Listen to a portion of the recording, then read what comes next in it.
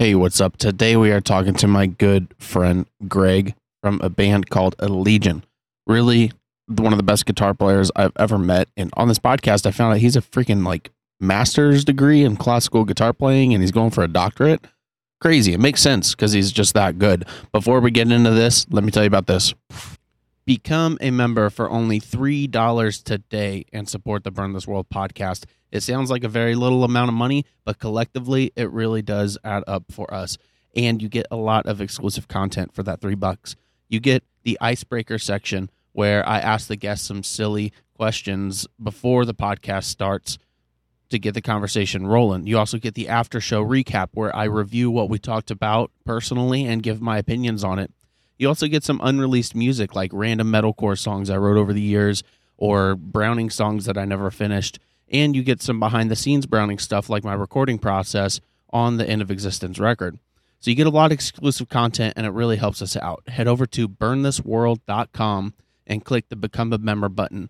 For only $3 a month, it really goes a long way. Again, burnthisworld.com and click Become a Member. Thank you so much. Let's get into this episode with Greg. I'm Johnny McBee. You're listening to the Burn This World podcast.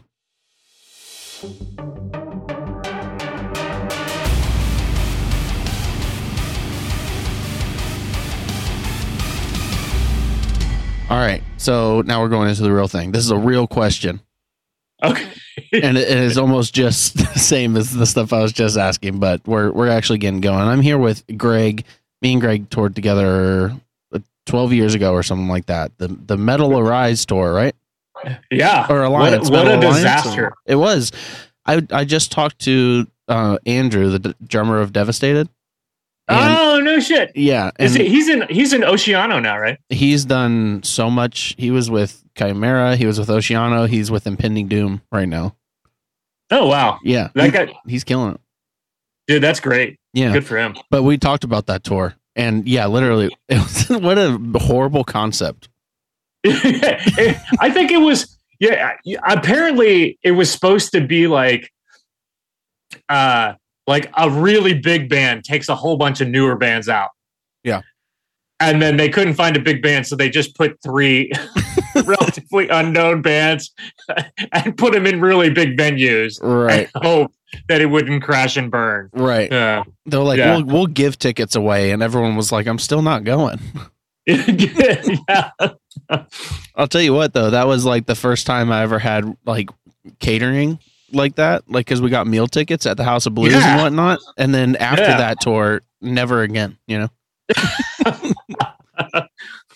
But do you remember your favorite show on that tour? My favorite show on that tour. Shoot.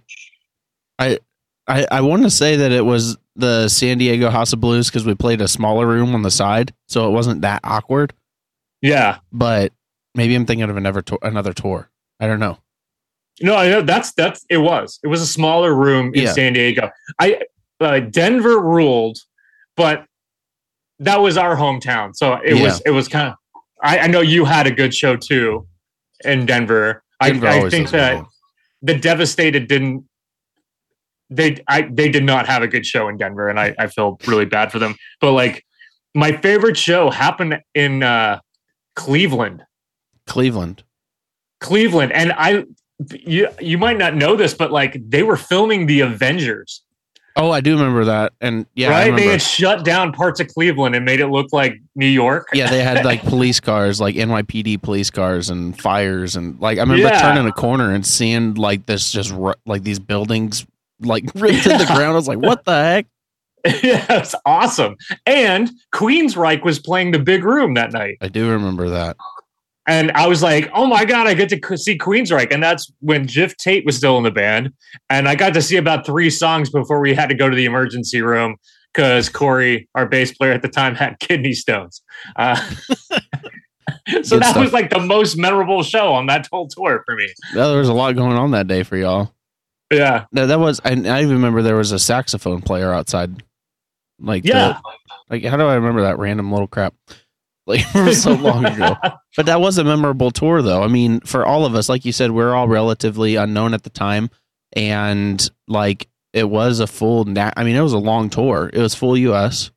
Yeah. It was our first time playing big rooms, even though there was like, 2,500 cap room with like 20 people. It was still a big room. Yeah. Yeah. But dude, nothing quite makes you feel like an asshole.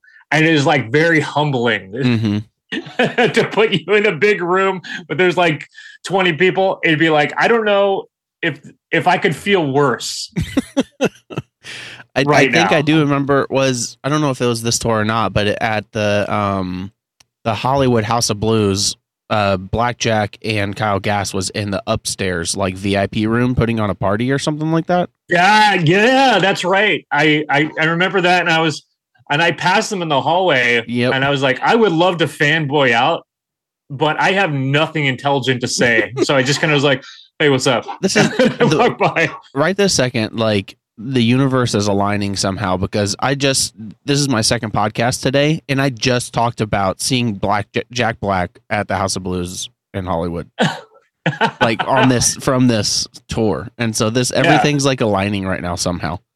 And so we're meant to be here and be talking again after all this time. Awesome. Well, I've missed you. I think about you often.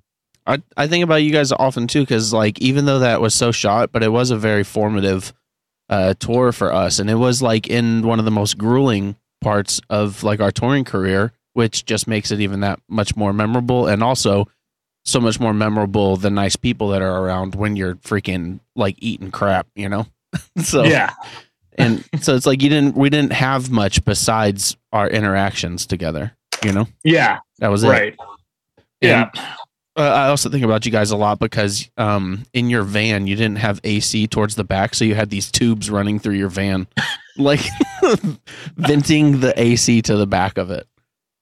Yes. Yes. Nothing like going through Death Valley in the middle of summer with no AC. Yeah. I mean, it just really is formative, but both of us, like we really continued on from there. Like, pretty well, and you guys did a lot of really cool stuff and still killing it, and even through member changes and everything like that, still out there and doing it up. And same with the Browning, literally the same situations. It's good to see, and good to see you still out there doing it. And so why do you think it is that like y'all have been able to continue for the past 12 years? You know what? It's like I could be like kind of a jackass and just say stupidity, like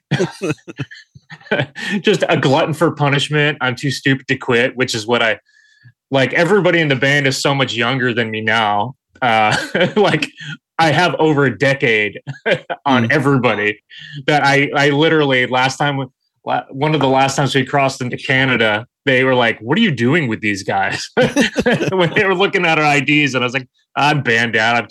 I was too dumb to get out when I was their age. But I just love music, man. Yeah. Like, and I think that's what it is. And I never wanted to do anything else with my life. I just wanted to play music, and even though like, I'm at the age where I'm like, I told my manager, man, I kind of don't want to tour as much anymore. I want to I'm down to tour, but I also, my body doesn't hold up. Yeah. When I'm looking down the barrel at 40, be 43 next month, but like when it gets to be around 45, I'm not so sure about like sleeping in a van for like a month straight. Definitely. You know what I mean? Like it gets really hard. And it's a different world than it was 12 years ago, Oh, for when sure. you're just like, so. Well, like even like for us too, it was a similar kind of revelation. We just did a headliner after COVID, and for the past, for 2.5, 3 years before that, we were all chilling, really comfortable at home, all used to being really comfortable. And so like going out to have to get into a very uncomfortable situation wasn't necessarily what anyone wanted to do. So our expenses were through the roof. Hotels every night, a Sprinter van, like everything. Yeah. And so it does, as you age, it does become a little harder to be willing to sacrifice body and also the mental grind, because it is very mentally grinding. Yeah. Yeah, I mean, I'm lucky enough where I'm like, oh, unlimited data, right? It's like I am gonna go lay down for an hour and watch Netflix. There you go. I'm also, I mean, the guys are really nice to me. Like I'm at the age now where I can't drive at night. Yeah. Like I just have a really hard time seeing, and I think we talked about this 12 years ago, but I'm like, I know you weren't a drinker at the time, and I've never been much of a drinker. So a lot of times, like if we're in a party city, I'm designated driver, and I was like, we were in New Orleans on a day off. I was like, all right, guys, you can go. I'll drive tonight. Like I'll go to bed and I'll get up and drive. And then, I'm going the wrong way on down the highway. Like, stone sober. I'm like, oh, I just didn't see. Right. So, there's like safety now. Yeah. I stopped driving at night, back then, on that tour too, or it was probably around that time, just because I was also the best one at waking up in the morning. Like I was the only one that could wake up at 6 a.m. and finish, right? Yeah. So I've just kind of always kept that. I'm like, everyone else can deal with, driving at night. And I also, one thing when I get tired and I'm driving at night, and I realize this on tour, is I would drive like 40 miles an hour for whatever reason. Like not even intentionally. I would just be like, wait, I'm like, how am I going 40 miles an hour right now? This makes no sense. And I just, your foot got tired. Yeah, exactly. I mean, just, it is a grind, but it is worth it. And so like you, as you're getting to this revelation, like, what do you do? Cause obviously you have insane skill on the guitar that you're not just going to let like be done, And so what's kind of like your trajectory or your goal, doing like to progress or to keep being a musician? Well, I mean, like I'm still, I still write all the time. I'm a full-time teacher. And then, I have multiple bands where I'm like constantly writing. I tried to go back to school until we've done a couple tours since COVID's been up. So with that kind of like, that ended grad school again for me. I don't know how many times I've tried to go back to get my master's to finish it up. And like, oh, touring, it just crushes it. I mean, like, I'm not anywhere done. Yeah, of course. But I just have to slow down just a little bit. Yeah. And not even necessarily slow down, just switch the perspective from let's grind touring out to maybe let's do some like online lessons more, or maybe become like do guitar videos and, stuff like that. There's other ways to be active than sleeping in a freaking van for 8 months. Like, right. Oh, I started streaming. I started doing the Twitch thing. Yeah. Which has been fantastic. Cause now it's like, I have to play a different set every week of very technical music. I guess I'm going to get really good at my own songs that I never worked on until it was time to rehearse for tour. Right. So, which has been proving very challenging, actually. Yeah, that's sweet. Have you ever seen Rocksmith? Do you know what that is? Yeah. I mean, it's hard to get used to, but if you're good at guitar, I mean, I think you'd be able to nail it, and that's really big on Twitch. I bet you do good on that. I've seen a lot of my buddies do that. Yeah. I know it's like kind of a video game, but like, how is it? I'm not really sure. Like, I see people do it, but I kind of don't get it. Like, what exactly is happening? It's Guitar Hero, but with a real guitar. Oh, okay. Yeah. So these people get good enough at like sight reading these tabs that are flying on the screen to where they like people just request random songs and they can just sit there and sight read it like it's Guitar Hero. Dude, that's actually really cool. Yeah, it's sick. It just shows you the tabs right on screen and it goes with it, and you can just sit there and play along, and they have they have every song tabbed out on it. So it is really, really cool, and really good for content. And since you are so good, I think you would pick it up in no time at all. And so I think you'd kill it. Yeah. Well, that looks like something I'll have to look into. Yeah. You as I keep talking, like, Greg is really good at guitar, guys. I'm gonna just say it, okay? He's really good. And thanks, buddy. Yeah. Do you prefer really good riffs or really good solos? We kind of already answered this, but like, say it is your favorite type of solo versus your favorite type of riff. Which would you prefer? I think a lot of people would go towards the riff. Yeah.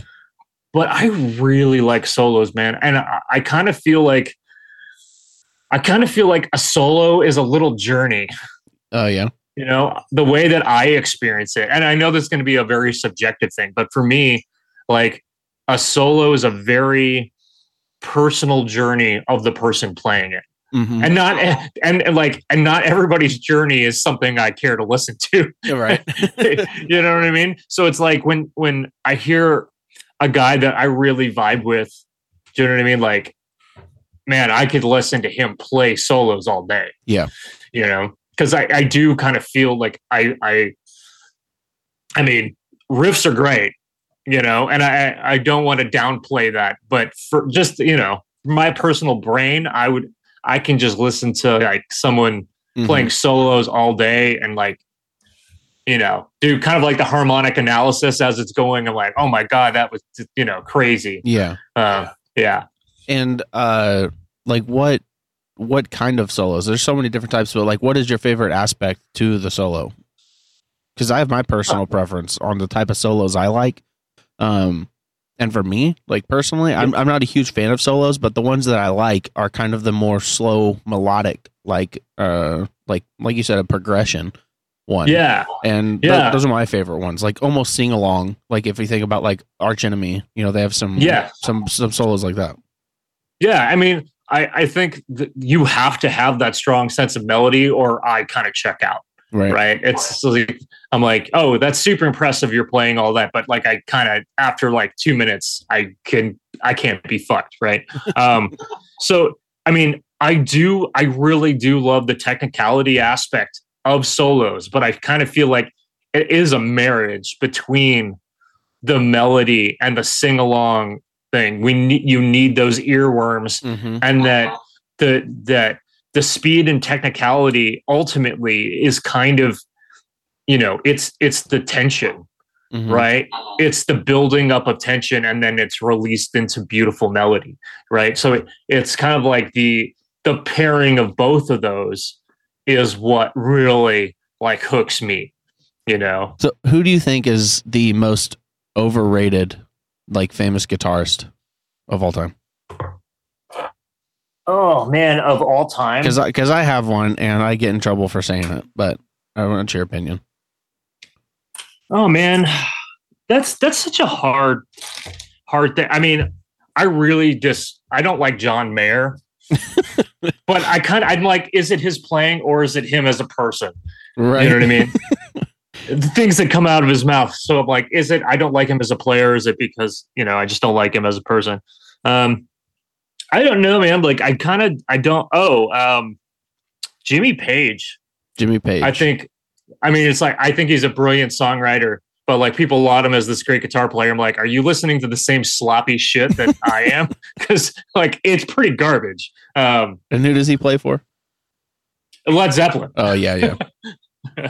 Yeah. Led Zeppelin they do have really good songs, but some aspects of it are a little weird. Like there's one like Kashmir. That's the most listened to song by my wife. It's like the only song she listens to, I swear. But it's a good riff. It's a heavy, like it's a metal riff, Yeah. But the drummer, for whatever reason, he never hits the crash to accent anything until the last measure of the chorus, and then he crashes randomly. I'm like, why? Like, why didn't you accent when the chorus hit? Why are you accenting then? But I mean, whatever. It's their creative stuff. But like, there's definitely some weird stuff going on. But maybe they're just on that much of a level we can't get. We don't understand. Yeah, yeah. So whatever. What's the one that gets you into trouble? You can't leave me hanging. Oh, see, I was avoiding saying it because, like I said, I get in trouble for this. Dimebag Darrell. Really? That's interesting. I the riffs are cool, like the breakdowns, are cool, that heavy stuff. Yeah. But I don't like his solos. They're just like chromatic noise. Like I don't know. That's just whenever I'm listening to his solos, that's what I hear. I just hear just like noise. But I don't know.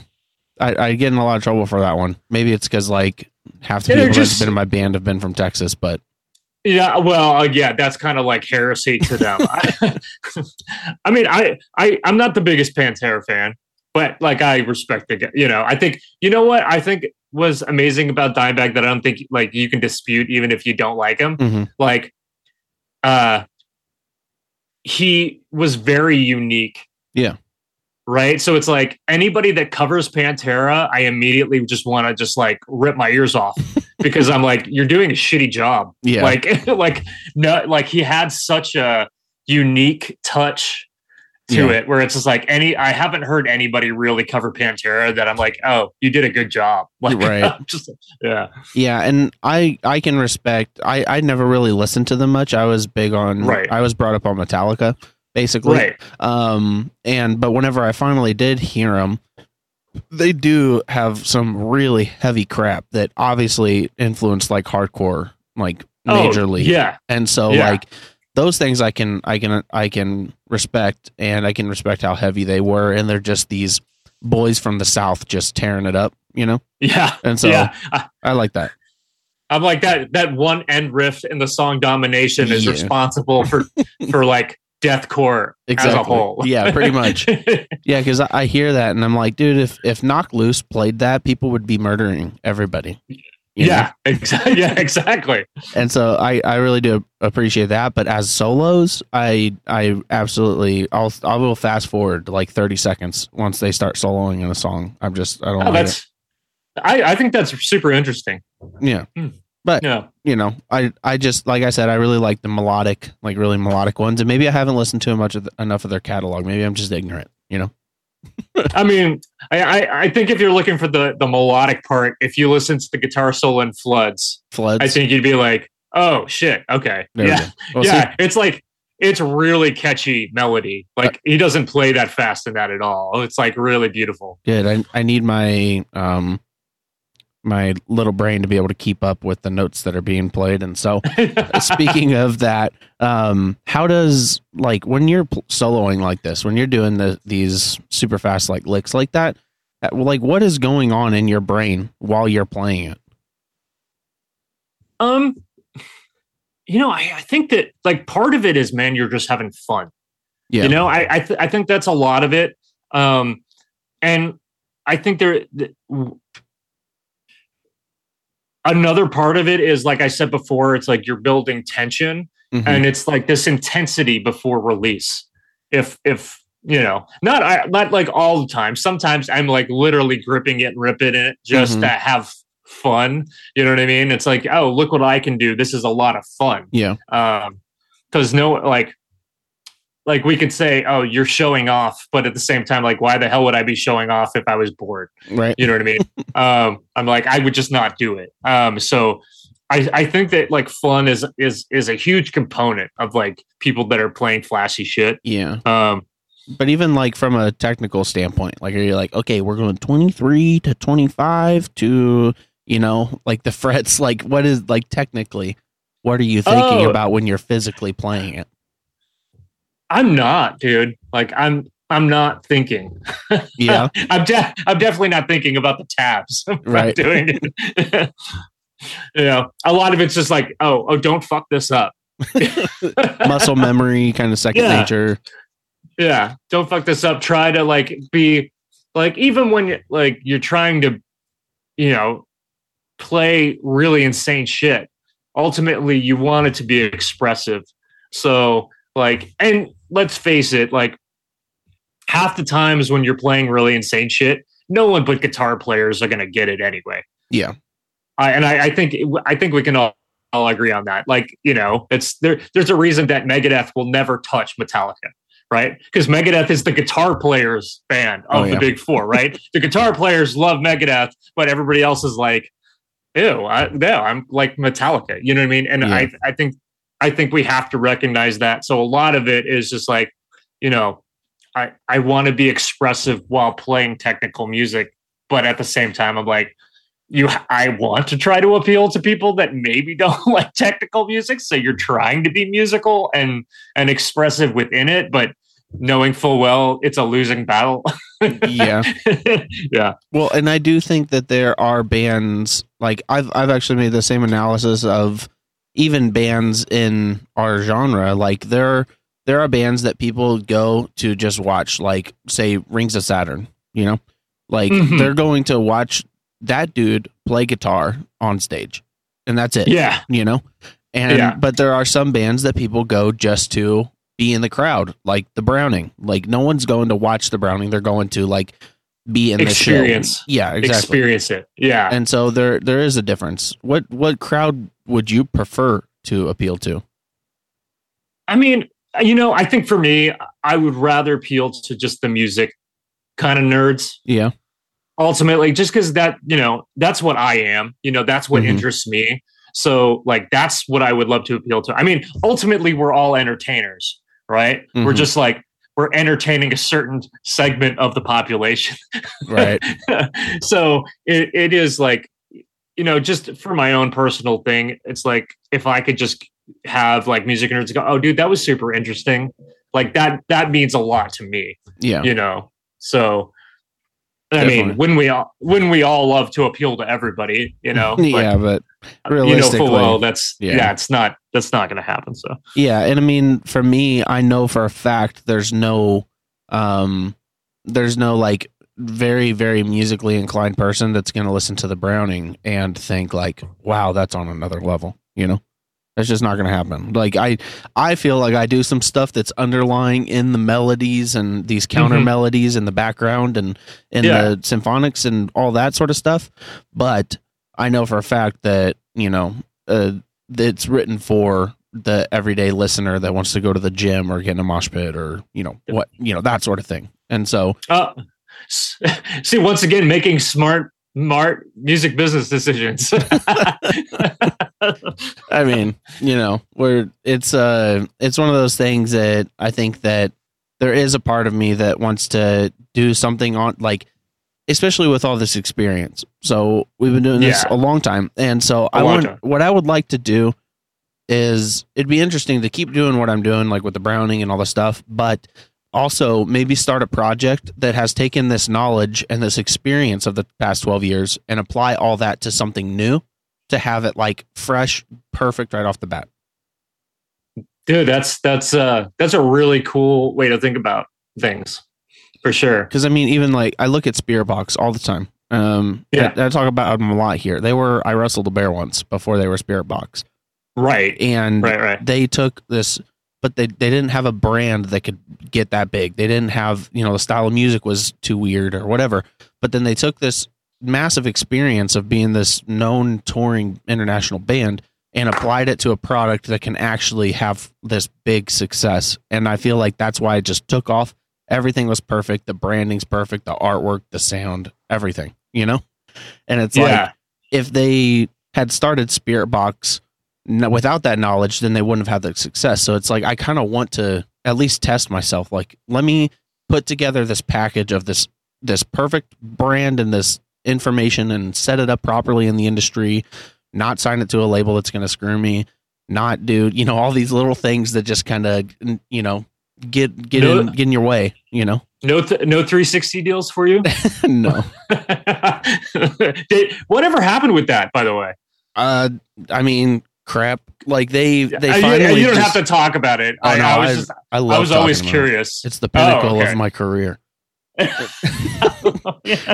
No, they finally released the music just randomly, but it wasn't only the Browning. It was Carcass. It was Decapitated. It was, you know, a bunch of big bands, and so they just randomly released the music. I hit them up, and they made up a blatant lie saying, oh, it was because we sold the rights to distribution to someone else, and they wanted to take everything down while they got it set up. And I was like, for 6 years, a distribution company didn't want their product making them money? That's weird. And so, they're just straight lying about it. Still up in the air. No idea why they did it. But, you know, it is what it is. And, I mean, it was kind of a double-edged sword. It forced people to only be able to listen to our new music, you know? Yeah. So it kind of helped, but it just made my fans sad. So that made me sad. But dude, I'm sorry about that. But backtracking a little bit, I think the way that you're thinking about that and the way that you like attributed to like Spiritbox to their success and stuff like that, I think that you have put two and two together that I think is rare in music. Like what? Well, because dude, like the way that you're thinking about it, I wish I had like one iota of that thought process. Yeah. Dude, because like I'm just like, oh, I'm gonna write this like harmonic. I have like ideas for songs based on like old Gregorian chant things. Like to me, I'm so engrossed in the music that I'm a business fucking idiot. And like just the way that you explain that, you have blown my mind. Like I'm just like, oh, well, that's an amazing idea. Like that, I'm just like, yeah, I guess, but that. The way you explained it's like, yeah, that sounds like common sense. And then internally I'm like, you would have never fucking even like that never would have crossed your fucking mind. I mean, it just at some point, especially because like I said about like your guitar playing, this is a skill that like you have mastered in a sense. And so that mastery can, for the rest of your life, you'd be able to apply it to something. And so like even I've considered pulling like a Will Putney where he writes and records all the stuff for Fit for an Autopsy, but he put together a full band to go tour it. And so, right. So he doesn't have to do the work. He just has to get the residuals from his creative outlet. Exactly. Yeah. And so that's sick. Like they're out promoting the music that he's writing and recording.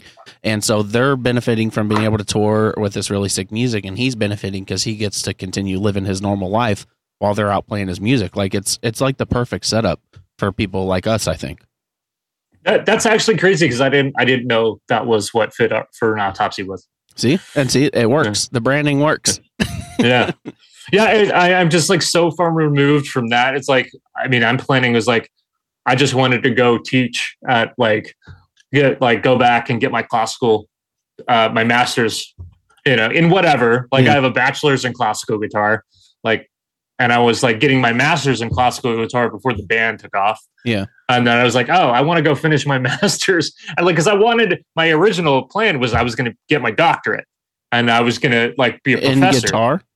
In classical guitar. Yeah. Like that was my original. And then the metal thing was just kind of like my backup or like not, it was the classical thing was my backup plan. Yeah. Right. And then it's like, oh, wow, your primary plan that everybody was like, you better have a fucking backup, like actually did something.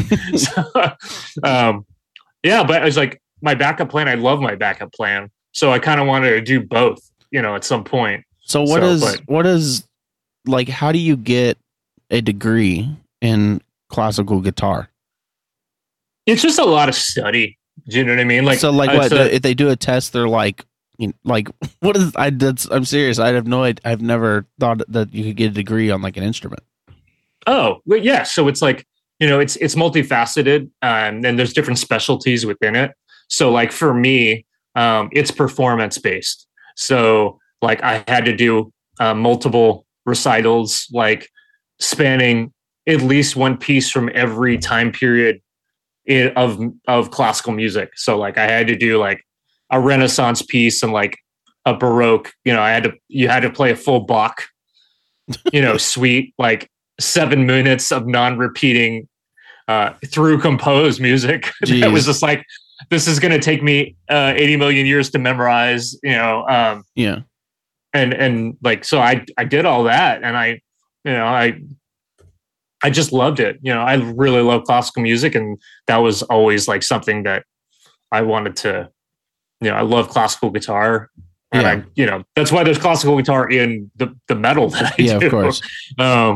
And like, I don't know, man, like I took some, been doing jazz here and there. And then, I have Nuclear Power Trio, which I get to mix everything, which has been like ultimately the biggest freeing creative experience of my life. Like I literally get to do whatever the hell I want, which, and so like the career path of someone that is say someone was just like didn't even have the metal band like you. They're like, you know what? I'm going to go get my freaking doctorate in classical guitar. Like, are they getting that to essentially just give like lessons and teach people as well? Or like, what's a career move for something like that? Like, does that get you into like film because you're like, look at my degree? Like, what do you do with that? I mean, it can. I mean, if we look at, there was actually, I don't know if you ever saw the movie. There was a movie called Crossroads. Yes. Okay. Yeah. So all the classical guitar in that movie was by William Cannengeiser. Like he did all the Mozart for that whole album and stuff like for that whole movie. And like, yeah, he totally spinned off that and then was teaching at University of Southern California. In fact, I think he still does. Yeah. And then he has a very rich touring schedule as well. Yeah. So, but he just tours, it's not like, hey, I'm going to go in a van. It's like, oh yeah, I'm going to fly to my next show. Yeah. It's a different world. You know what I mean? Like it's classical music. That's where a lot of wealthy people like exist. So yeah, you know what I mean? So you have a nice hotel, life is a little bit more comfortable than, living in a van where you haven't had a shower in a week. And also like having the ability and knowledge how to actually teach people, I think is a really cool thing because like you never know the catalyst that you could be for someone that you give a lesson to, Yeah. You could be the catalyst that makes the next, Elvis or, something like that. Like the person that it teaches the person that does something sick. And also, even if you're just teaching people that are doing this as a hobby, you're still giving someone knowledge that gives them passion and enjoyment for the rest of their life, And so, yeah, well, it's much, being a teacher is much more about than just the subject you're teaching. You're enriching people's lives to be better people, more well-rounded, more problem-solving capabilities and everything. Well, I'm going to have to, because I've been playing a lot more acoustic because I never learned like chords or anything. Like my guitar playing consists of like learning a couple metalcore songs when I was like 12 and then expanding on that, like that was my guitar, evolution journey. And I would think I'm a really good rhythm guitarist, but I never learned chords. I never learned anything like that. I can pick it up and I can jam like all day. But picking it up and actually learning chords has on acoustic and properly learning how to play has been really nice. So I think I need some lessons from you. You do lessons online? Yeah. All right. Yeah. Wait, you know a guy. There we go. They say it's all about who you know, right? That's right. Yeah. Perfect. And so if you could choose, would you choose to be the best electric guitar player on the planet or the best acoustic classical player on the planet?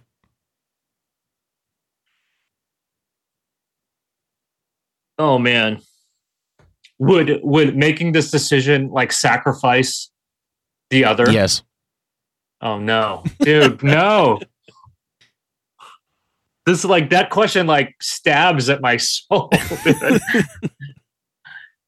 I would I think I'd do the classical one. Yeah. I think because I always say that playing electric is more fun, but I think playing classical is more rewarding. There's something super satisfying about it. Yeah, you don't need anybody else. Mm-hmm. I don't need a band. I don't have to.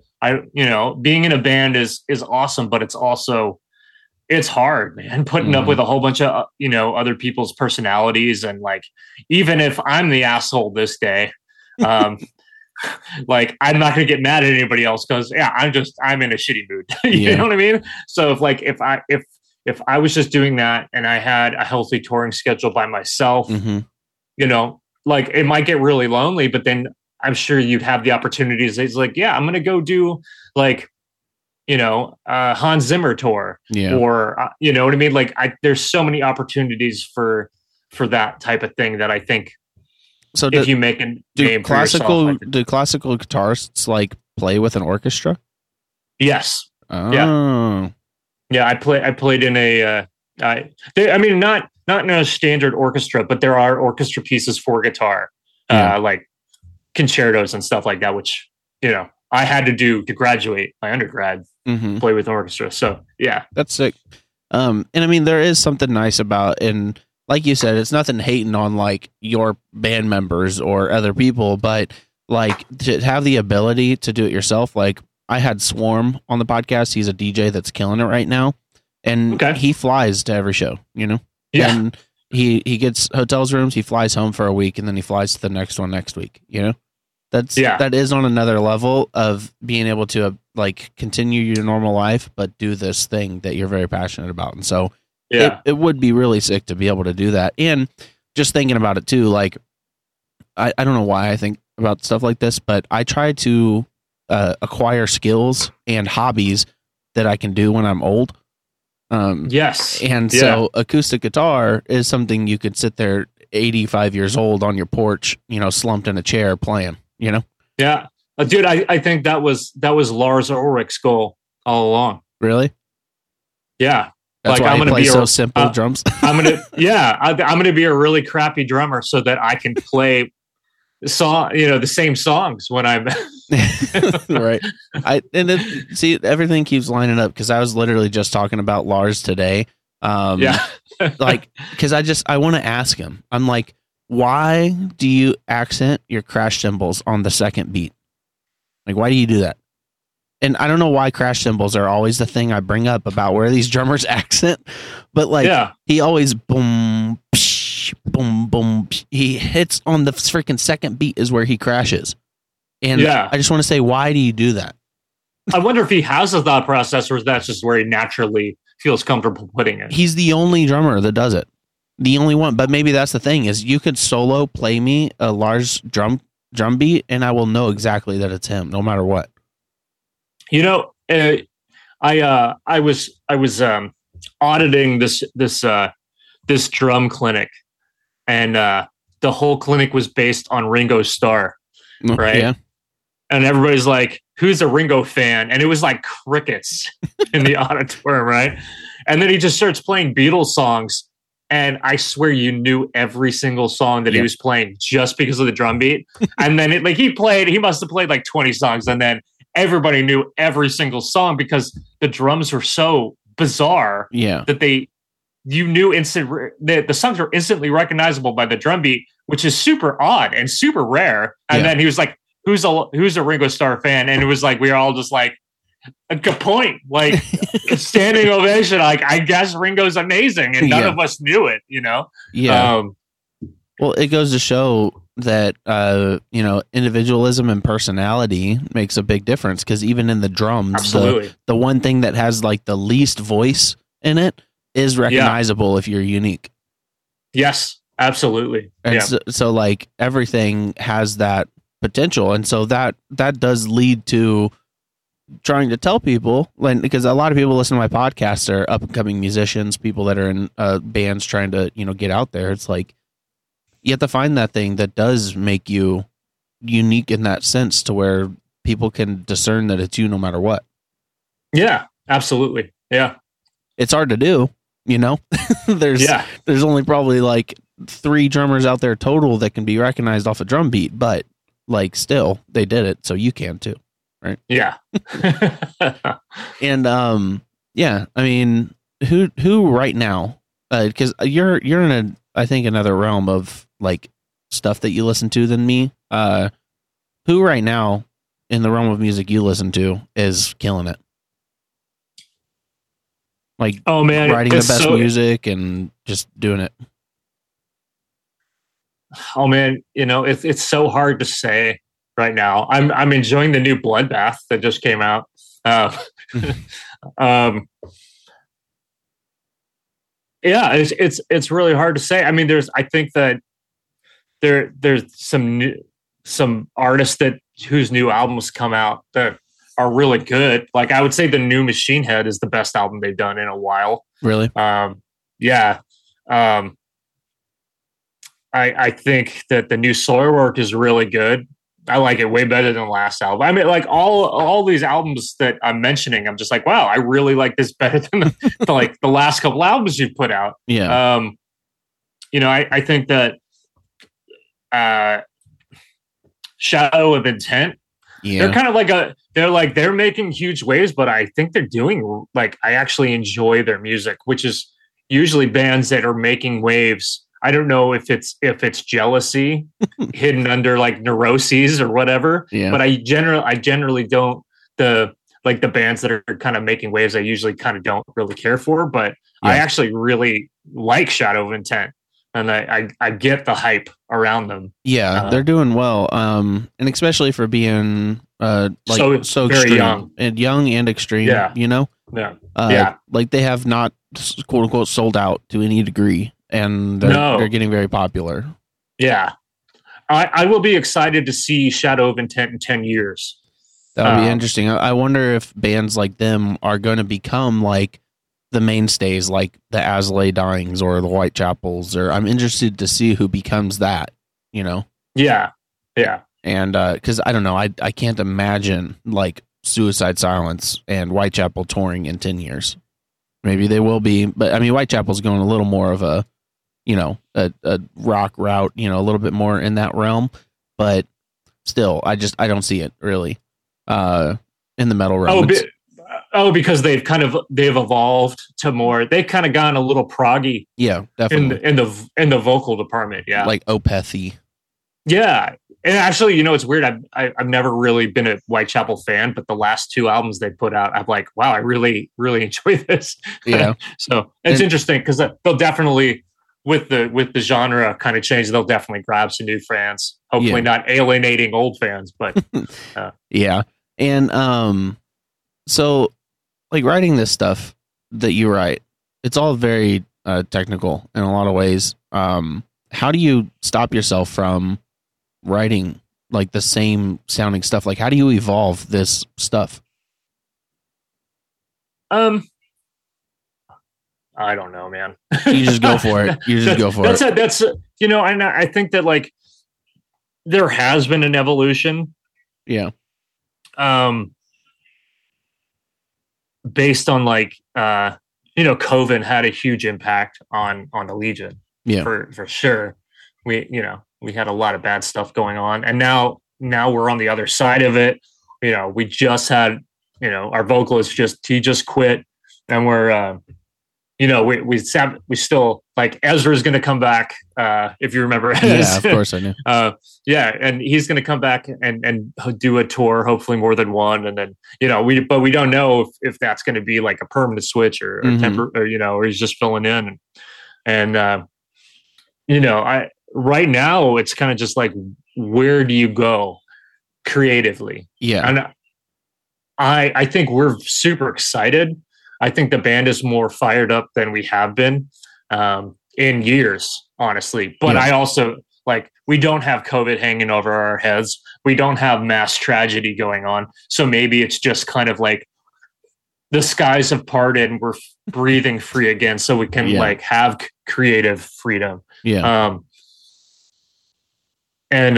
So it's kind of, but at the same time, you know, I'm also going, you know, I just got the sales reports for all the albums we've done. And it's like, oh, I'd like to comb through here and like take stock of what worked, what hasn't worked.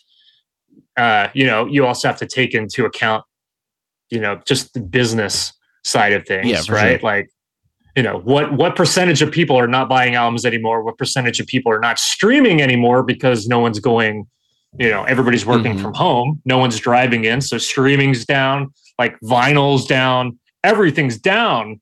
So it's like you kind of have to offset the music business part of things with, you know, the creative side. Yeah. And like, so, you know, I'm thinking there was a kind of like a time period of output that really kind of made the biggest splash, and it'd be nice to go and try to like write in that style more. Yeah. But, you know, what naturally comes out is what naturally comes out. Sometimes you just write for the sake of creation, you know? So, which is generally what happens.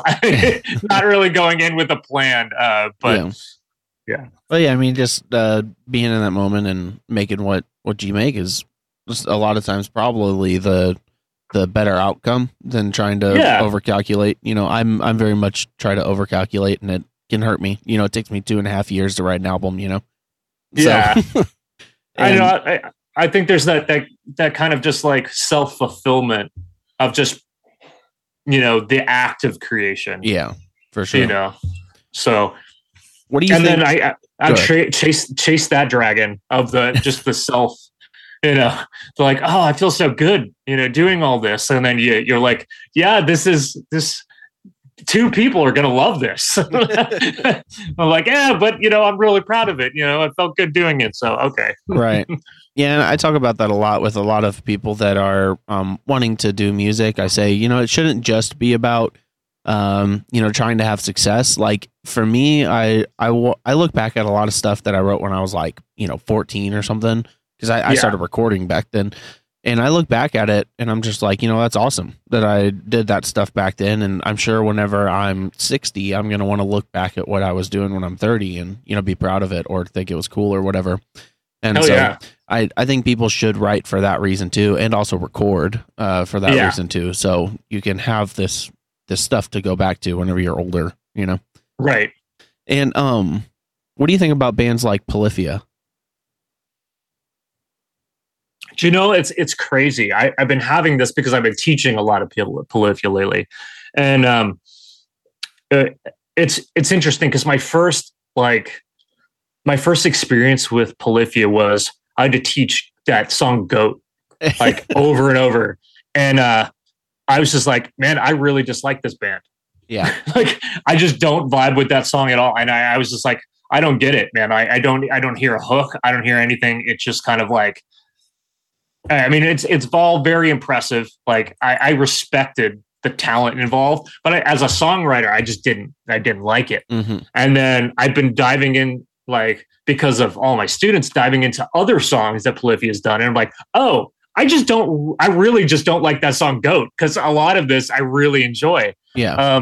So I do find that, it's very interesting because this is all like in the past week with Polyphia where I've kind of like, you know, I really think that this is more, I kind of feel like there's some parallels between classical guitar. That's what made me think about it. I'm like, a lot of that stuff is pretty classical, and the way he plays too, he doesn't use a pick. Yeah. Does he not? I didn't know that. Yeah, I mean, the way that I've kind of been like dissecting it now and through teaching, I'm just like, oh, it took me a second to kind of wrap my head around what he was doing. And then now I get it. And then I always had the respect, you know, but now I'm like really enjoying the music and really, I think I just had to put my brain into classical mode on electric to fully appreciate what was going on with him. Yeah. Or with them. I attributing it to one guy. I get Polyphia and Pliny mixed up. Well, I mean, Polyphia, I think, is pretty much the dude, the guitarist. You know, he's at least the lead. But they are, I mean, they're freaking, I can't believe how big they are currently. And it's fully instrumental. They're selling out like 1,000 cap rooms and stuff. And so it's kind of blowing my mind. But they are in the era that that playlisting, you know, Spotify playlisting era, they can apply to so many different ones, you know, like good vibes playlist or chill, relax playlist. Like they can be playlisted in a million different ways. See, when I was saying like your brain, man, once again, you're like, I'm like, oh my God, yeah, you're totally right. Like this is, I totally understand how their success has been driven now. Because before I was like, I don't know, they're a fluke, and now you're like, oh, yeah, that totally makes sense. You have a brilliant mind, Mr. McBee. If only I could put it to use, right? Or if aren't you? If only I didn't have a stupid band name. How about that? There we go. That's it. What did you think when you were going on tour with a band named The Browning? I thought it was a fecal matter joke. See? Yeah, that's what I'm saying. There's this is a huge. This is what I'm talking about. I overanalyze crap. Okay, but maybe it's not overanalyzing. Maybe it's just me thinking a lot. But there's a huge disconnect in what the Browning is, because there's a lot of people that think it's a silly name, like it's a joke name, right? Well, if it's a street, right? It's a street, yeah. And so you can have a silly name as a band, but you have to play silly music or have a silly branding. The Browning, to a lot of people, has a silly name, but is very, very serious, you know? Right. And so it doesn't match. And then also, like, we have very unique music, but a very standard image. Like, we look like we'd be a death metal band on stage, you know? Right. Yes. Yeah. But we're playing techno. So it's like, and so this is what I'm saying. Like, if I can actually package something together that's properly branded, I think it could have the potential. But you know, and I mean, far be it for me to criticize anybody with a band name. Like, no one knows how to even pronounce my band's name. What's the worst pronunciation that you've heard? Oh, dude, Siri called us alligator pie the other day. And that was awesome. Alligator pie. That's ridiculous. I don't know, man. Like Allegaon, Allegion. Yeah. I like Al's gay son. Allegi blonde. That was good. Yeah. People are overcomplicating it. They're overthinking it. Yeah. But I don't think you can know what the band, even genre we are just by the name. Yeah. You know, like, I think if I saw the band, I would be like, oh, black metal. Like, I think that's where my brain would go. You know what I mean? And I'm like, not even close, you know, but, you like black metal? Not as a rule. I think there's exceptions. Yes. You know what I mean? Like, I love Old Man's Child. Mm-hmm. But then, like, Galder's a good, like, it's guitar heavy. Yeah. You know what I mean? Like, kind of a great guitar player in a black metal setting. Yeah. You know, of course I like Dimmu, but I don't even know if that's black metal or not. Yeah. Is it? I okay. Don't know. Like, I mean, like, do people consider Dimmu black metal these days, or they just kind of like they've risen above it, so now they're? Well, I feel like a serious black metal fan would consider Dimmu like the sellout, like K-pop. Black metal, you know? Yeah, exactly. So, I mean, I don't know. Like, I think, you know, I listen to, you know, the true cult stuff, and I'm like, I hate every. Yes, I'm not a fan here. Yeah. But I did find one the other day, because on the podcast I do like these song reviews where people submit the music and I listen to it and give my opinions, and I think through that I found my favorite black metal band. They're called Fallen Sun, like SUN, Fallen Sun. Oh, and they have like 200 monthly listeners or something like that, and it's seriously probably the best black metal I've ever heard. Super melodic and just really, really good. Because I do like the melodies. I'm gonna write that down. There was Keep of Kalessin. Have you ever heard of them? Keep of Kalessin. No. Yeah. They had I'm writing that down. I'm writing yours down too. Look at us. Yeah, they were actually, I think they were on like Eurovision. Mm-hmm. Okay. Like they're kind of like a black metal band, and I think I forget what song it was. I think it was called The Dragon Tower. Heck yeah. And I was like, oh, I totally dig this band. And I was like, oh, yeah, they're a black metal. I'm like, really? Anything with dragons, I can get behind. I'm about it. That sounds very Dio-esque. I'm in. There you go. Who was like, because you said from an early age, you kind of knew that or maybe not from an early age, but you knew for a fact you wanted to be a musician forever. Right. Yeah. And that's what you want to do. Like, what was the moment that it just like hit that you're like, this is what the crap I'm going to do? Like, what was the catalyst for you? You know, I had to be like 7 or something like that. And there was like a made for TV movie on, and I don't remember what it was. I just remember there was a chick. She had this huge mohawk and like was holding a guitar. And I was just like, I don't know what that is, but that's, I'm in. Like, I'm all into whatever this is. And then my parents were like, okay. And they got me this like cheap plastic guitar with like these plastic strings. I mean, it didn't it wasn't in tune. It was just a guitar. And dude, I like slept with the thing. You know what I mean? Like it was like, instead of a stuffed animal, I had this full size plastic guitar. Yeah. I mean, full size for how big I was at the time, I guess. But yeah, I was in from then, and it wasn't, and then, when I was growing up, like it was like Slippery When Wet and like Adrenalized, like those were the, like, Def Leppard and Bon Jovi were blowing up, right, for like rock music. And like my first album ever was like a single by Great White called Rock Me, right? And like I was so confused. I was like, why are who are these girls on the cover? Like, because it was like the 80s hair metal thing and I didn't know any better. And my parents are like, they're dudes. Yeah. Right? And I was just super confused. I'm like, well, I don't know what any of this means, but I love like that. And, and still to this day, like I love hair metal, but I think that's just what you're exposed to as a child. You know what I mean? Like where you get your foot in, because like older, like the younger guys in my band, like in their 20s, are like, you like what? Like that's stupid. You know what I mean?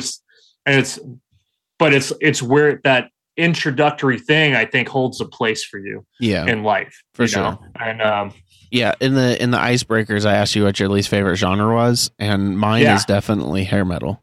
Hair metal. Okay. I do not like it. Good. I mean, I think that's fair. You're not alone. Yeah. I don't know why. I dig the I don't know, everything about it. I mean, I guess it's sleazy. I don't like particularly care. I think that's why I don't like it particularly. Is the content matter of it. The content matter is really kind of scraping the bottom of the barrel for sure. Yeah, and I mean it's I don't know that, but nostalgia trumps all. Nostalgia wins no matter what. So if that's what you had when you were a kid, then you're gonna love it for the rest of your life. Yeah, and it's not like I wrote it. Why not? See, you can bring it back, dude. I mean, Steel Panther has that shit locked. Oh, true. Yeah, no one else can even try, right? Yeah, no, I'm just like, and the thing I love about Steel Panther is like half of those dudes were in like Russell, the Satchel, the guitar player. His real name's Russell, and he was in Rob Halford's band, from Fight. Okay. And then I saw him in Fight, and then I'm just like, wait, you're doing what now? I'm like, well, whatever, dude, you rule. And then and then it's like they're just so witty. Do you know what I mean? Like going to it's like they know it's scummy, but they've embraced it and like they've made it a shtick, and like and it's a lot of what you've talked about is like really smart business decisions. Like that's what I see when I look at them. Yeah, a little bit like they want to play this fun but technical music and like really appeal to this, their sense of humor. Yeah, and I mean it's. Maybe I don't agree. Like, it's not my sense of humor, but they've totally well, especially if they're the only ones doing it, which they pretty much are, right? Like, yeah. And I mean, I think that there's a lot of room in metal. I'm curious what the next kind of like big metal thing can be like. But I don't think anything can ever compare to like the rock star era. Like I don't think anything's ever going to touch that ever again. I don't think there's ever rock stars again, like to that level at least. Yeah. And I mean, I've been shocked by a lot that has like picked up. You know what I mean? Yeah. Like I never thought I'd ever see like Ginger be as huge as they are. Oh God! Like they seem to come out of nowhere. Yeah. Yeah. Really? Yeah. I'm sure it was great. Right? Well, the thing is, when we booked the tour with them, I mean, they didn't even know it was going to be to that level, and so like they didn't have a bus. Their guarantee was low. They were making a freaking killing on back end though. Because that's the thing. It's like if you're not expecting to be big and then you somehow blow up and you have a back end deal, like they were absolutely raking it in. I mean, they also didn't know that their VIPs would be how it was. They were having like 250 VIPs a day, like holy shit, line out the door, like wrapping around the building of VIPs. Like it was insane. And so it was just sold out shows like crazy. They didn't expect it at all, and so it was. Yeah, I look at that. I'm like, I can understand why they could do a VIP. Like no one would do VIP for my band. Like who would? Like I'll just see you after the show. Like exactly. Why the fuck would I pay? Right? Like what would I pay for that? And I'm like, oh yeah, because we're the kind of guys that would deliver your pizza. You know what I mean? Like. You're not gonna pay VIP prices to come see us, right? And I mean, it really was it was on another level. Yeah, and they were being humble about it and everything, and I think that's awesome. I think it was out of nowhere, even to them. And so, but if the thing is, you have to take advantage of those moments if you get them, and they definitely have. Oh, absolutely. Yeah, great for them. Yeah. Hey, Johnny, I have to teach in 5 minutes here, buddy. Yeah, let's do it. All right. Well, I really do appreciate catching up with you, and you're gonna be. Dude, it's been a blast. You're gonna be teaching me here soon because I need to learn. Dude, that would be so much fun. That would be a blast. You and me hanging out again. I'd love that. Perfect. Well, send me a discount code because you get the mates rates. Yeah. There we go. All right. Well, I appreciate you, Greg, and thank you for being here and chatting with me. Yeah, of course, man. Tell Lunchbox I say hey. Okay. All right. Bye, dude. All right, bud. Bye. Thank you for listening all the way through that episode. I appreciate it so much. Make sure you head over to burnthisworld.com and click Become a Member. For only $3 a month, you can support everything that we're doing here, and you can listen to the after show recap to get my personal thoughts on what me and the guest just chatted about. Again, thank you so much. Peace out.